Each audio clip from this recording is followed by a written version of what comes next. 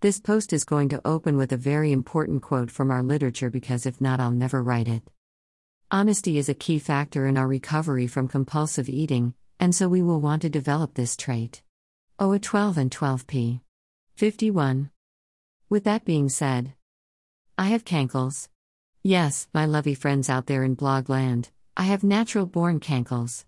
I've always had cankles and I will always have them. It does not matter how skinny I get, my cankles are a part of my body that will never go away.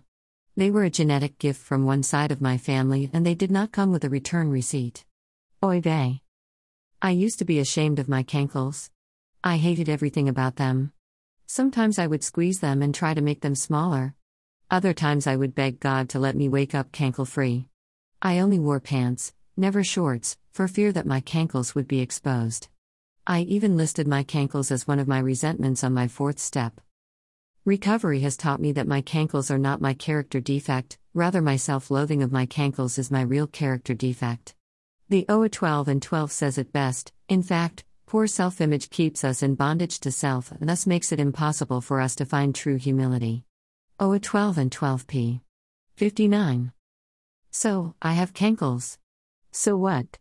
Recovery teaches me that cankles or no cankles, I'm a beautiful person where it counts, inside. And whether or not I have cankles isn't any of my business until I have something nice to say about them. I have to give my obsession for not having a perfect body to God. If I don't, I could relapse. And it's just not worth it.